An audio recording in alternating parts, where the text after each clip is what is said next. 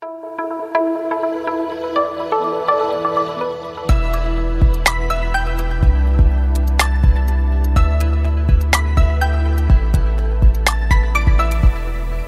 I'm Mark Woods, back with another Page One podcast.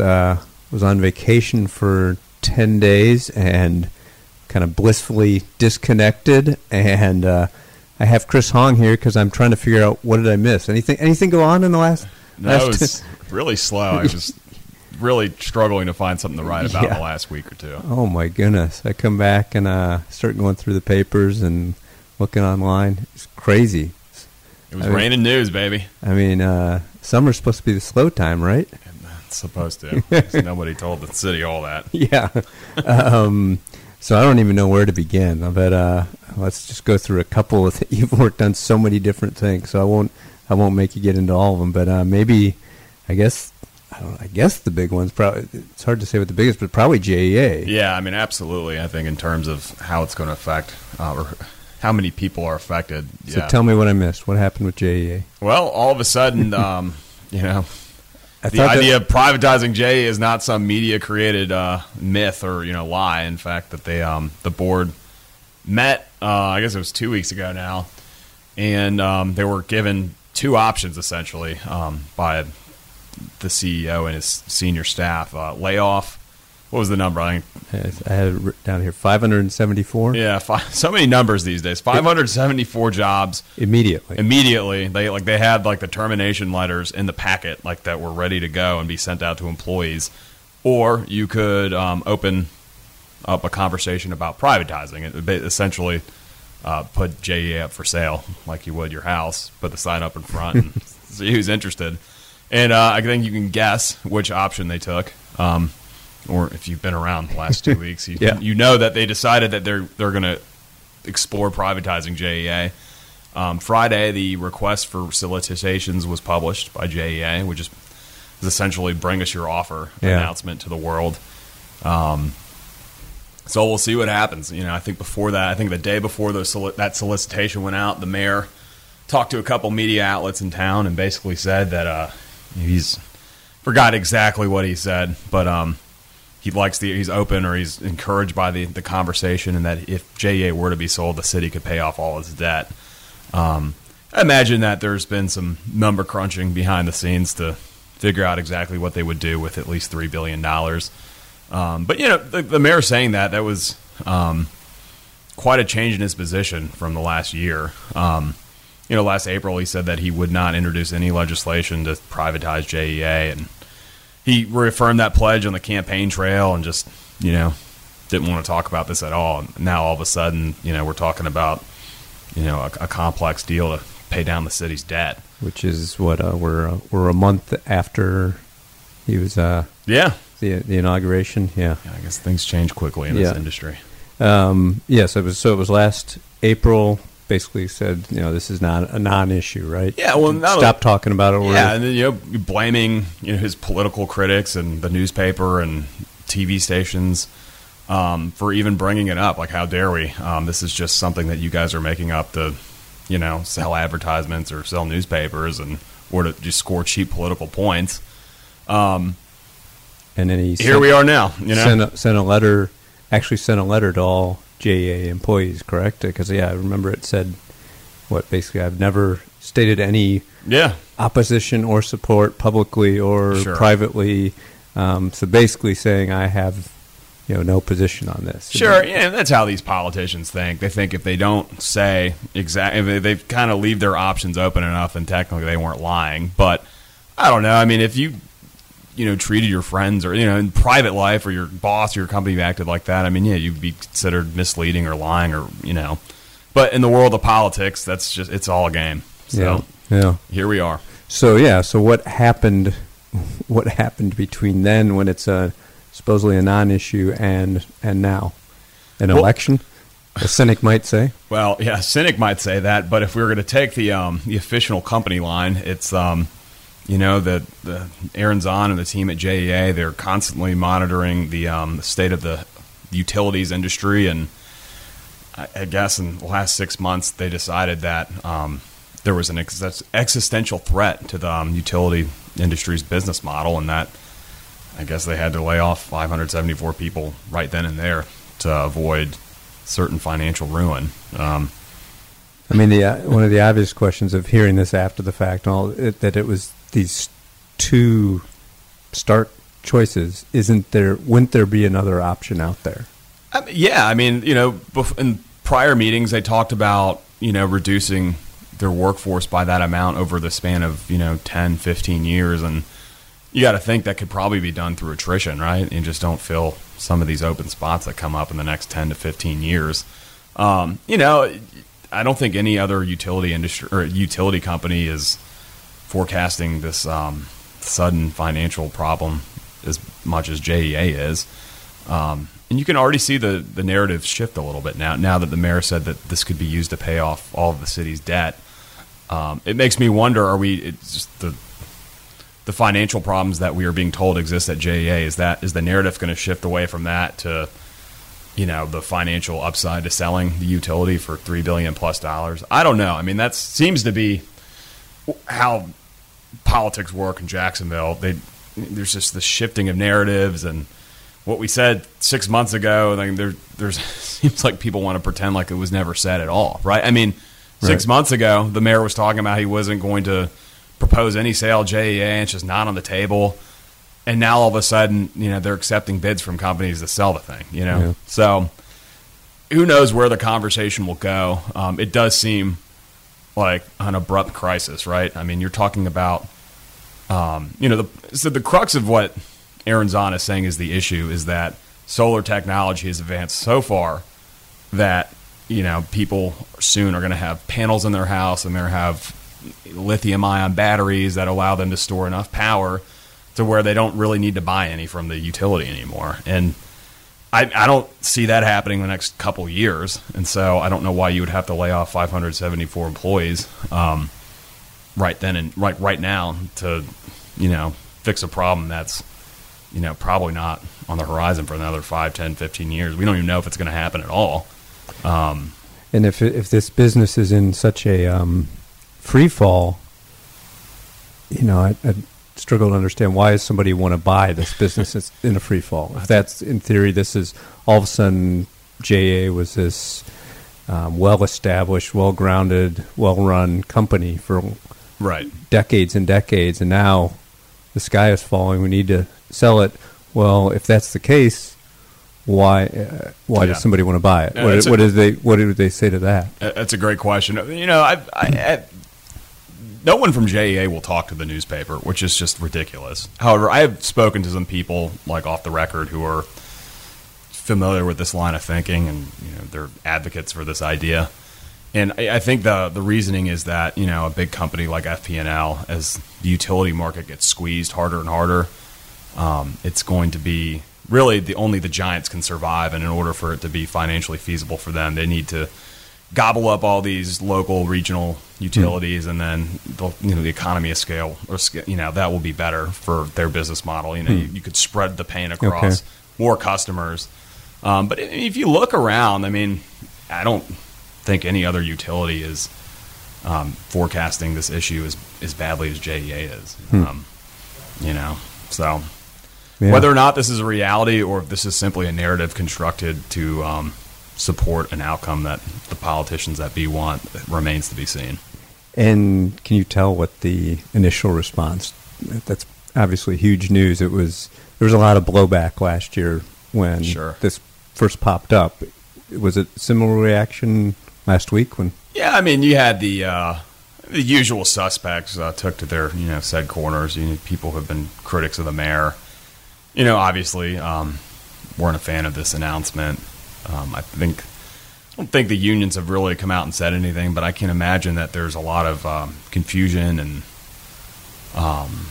anxiety within the rank and file. I mean, they don't know what's going on, and they're just being given this piecemeal update on the status of their jobs. I think you and I can relate. Know how that feels. And there's just uncertainty about the company that you work for. And like I said, the mayor came out a week later. The mayor announced that he was glad that this conversation was happening, and then last week he announced that this could be used to pay off all the city's debt, which it would be a great thing if the city did not have debt and you could pay it off and you would free up a lot of money for other things. But, let's be honest, there probably will have to be some sort of political campaign to approve any sale of the JEA. JEA. Right. And, getting rid of debt, that's a politically popular thing. That is a campaign talking point. Mm-hmm. So, one could just see this as, Lenny was just having a policy wonk conversation the other day about eliminating debt. One could also see a pivot towards some sort of future campaign and talking points related to that. Yeah. So, again, remains to be seen. Well, there will be much more of that. So let's move. Let's see. I'll try and zip through some of what else I've missed. Lot J. This has been out there forever and ever. Now all of a sudden, yes, sir. Boom! I come back and this is played out, and the city of Jacksonville will pay up to $233 million, including $208 million in hard money. Yes. For a $450 million Lot J development. So it makes a lot of the other the district and a lot of these other things, the amount of money that was debated. This is many times that. Yeah, it's the big enchilada here. Just for context, there are a lot of these economic incentive deals that the city approves, and oftentimes you'll see a big number like $200 million, $300 million.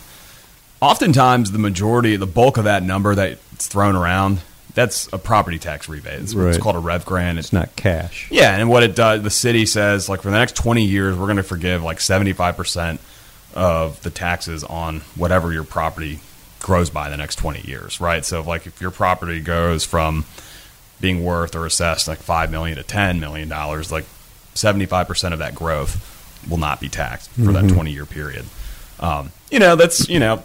Future revenue is a big deal for cities, but there's no upfront cash loss there. You're not paying for anything. You're essentially saying, like, you do this and, like, whatever you can grow this property by, like, we just won't collect money on it. That's a lot different than a cash grant. And so you're talking about $200 million of cash that the city's going to have to spend on a project that, we're not talking over a 10 or 15-year span. I mean, this money's going to be due in the next 2 or 3 years, assuming that they want this thing built in a timely manner. That's a lot of money. It's the most cash that the city's ever put up for any sort of economic incentives deal like this before. It was a jaw-dropping number. And so where does that come from? That's a good question. Again, City Hall's not talking to the newspaper these days, so I don't know the answer to that.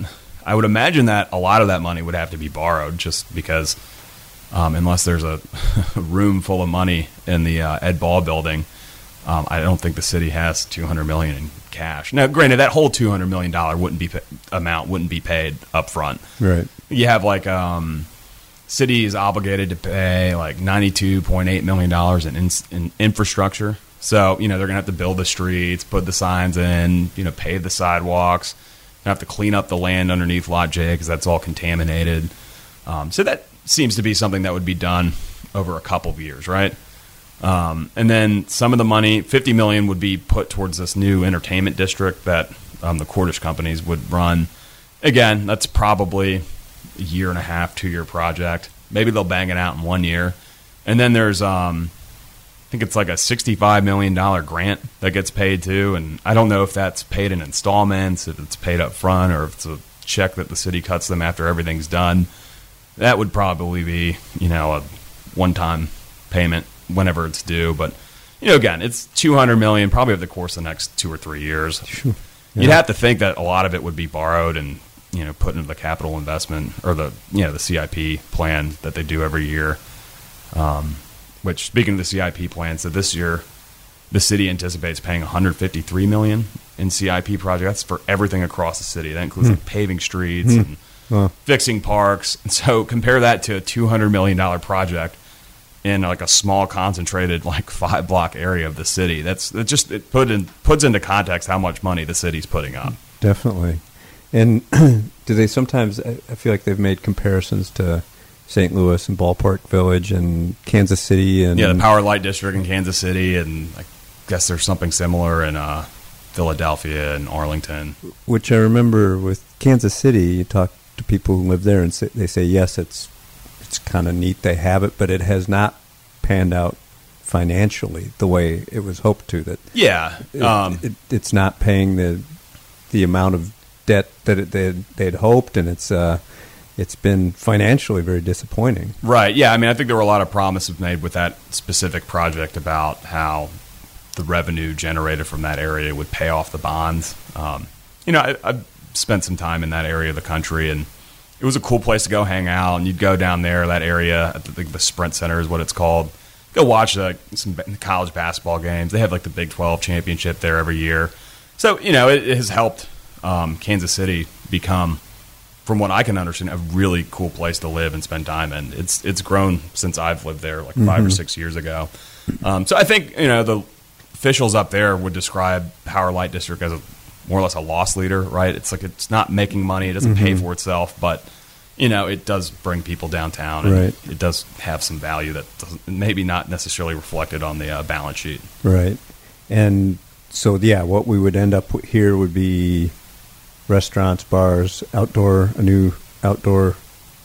Yeah, there'd be an outdoor stage. Now, this is if, it's similar to these other ones. And a massive parking garage. Is that right? There's a bit, yeah. Well, it's not really clear what's going to happen there. It said the deal says, the term sheet that I got to look at said that there's going to be structured parking next to a residential like a residential high rise, a boutique hotel. Yeah, hotel, and maybe an office, tower. So I don't know if that means there's just one parking garage or there's parking garages next to each of those buildings. It's still unclear how that's going to pan out. And there's so much flexibility granted in that agreement that, what we're envisioning now is subject to change. I mean, look at the amphitheater. That looks a lot different today than what it looked like on that rendering that was passed around in 2015, the night the council members were asked to vote on it, on an emergency cycle basis. So, I think the big thing here are the numbers. Yeah. I think that's what's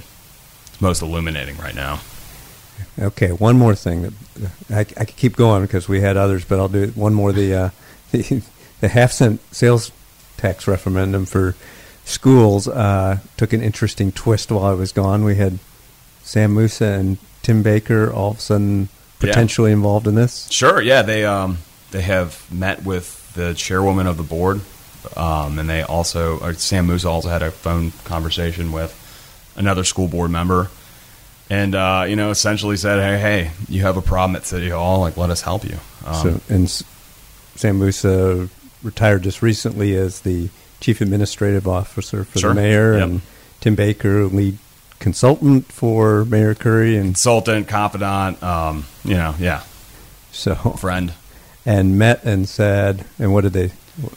They said that we'd like to help you get this thing on the ballot, Hire us for, what is it, $450,000? Yeah, it's like $12,000 a month for up to 2 years or up to a year. I don't know, it's a maximum amount of $450,000, which is a lot of money. But yeah, essentially they proposed that, look, like you have some council members who have some serious questions about what you intend to do with the money. Let me put together a plan.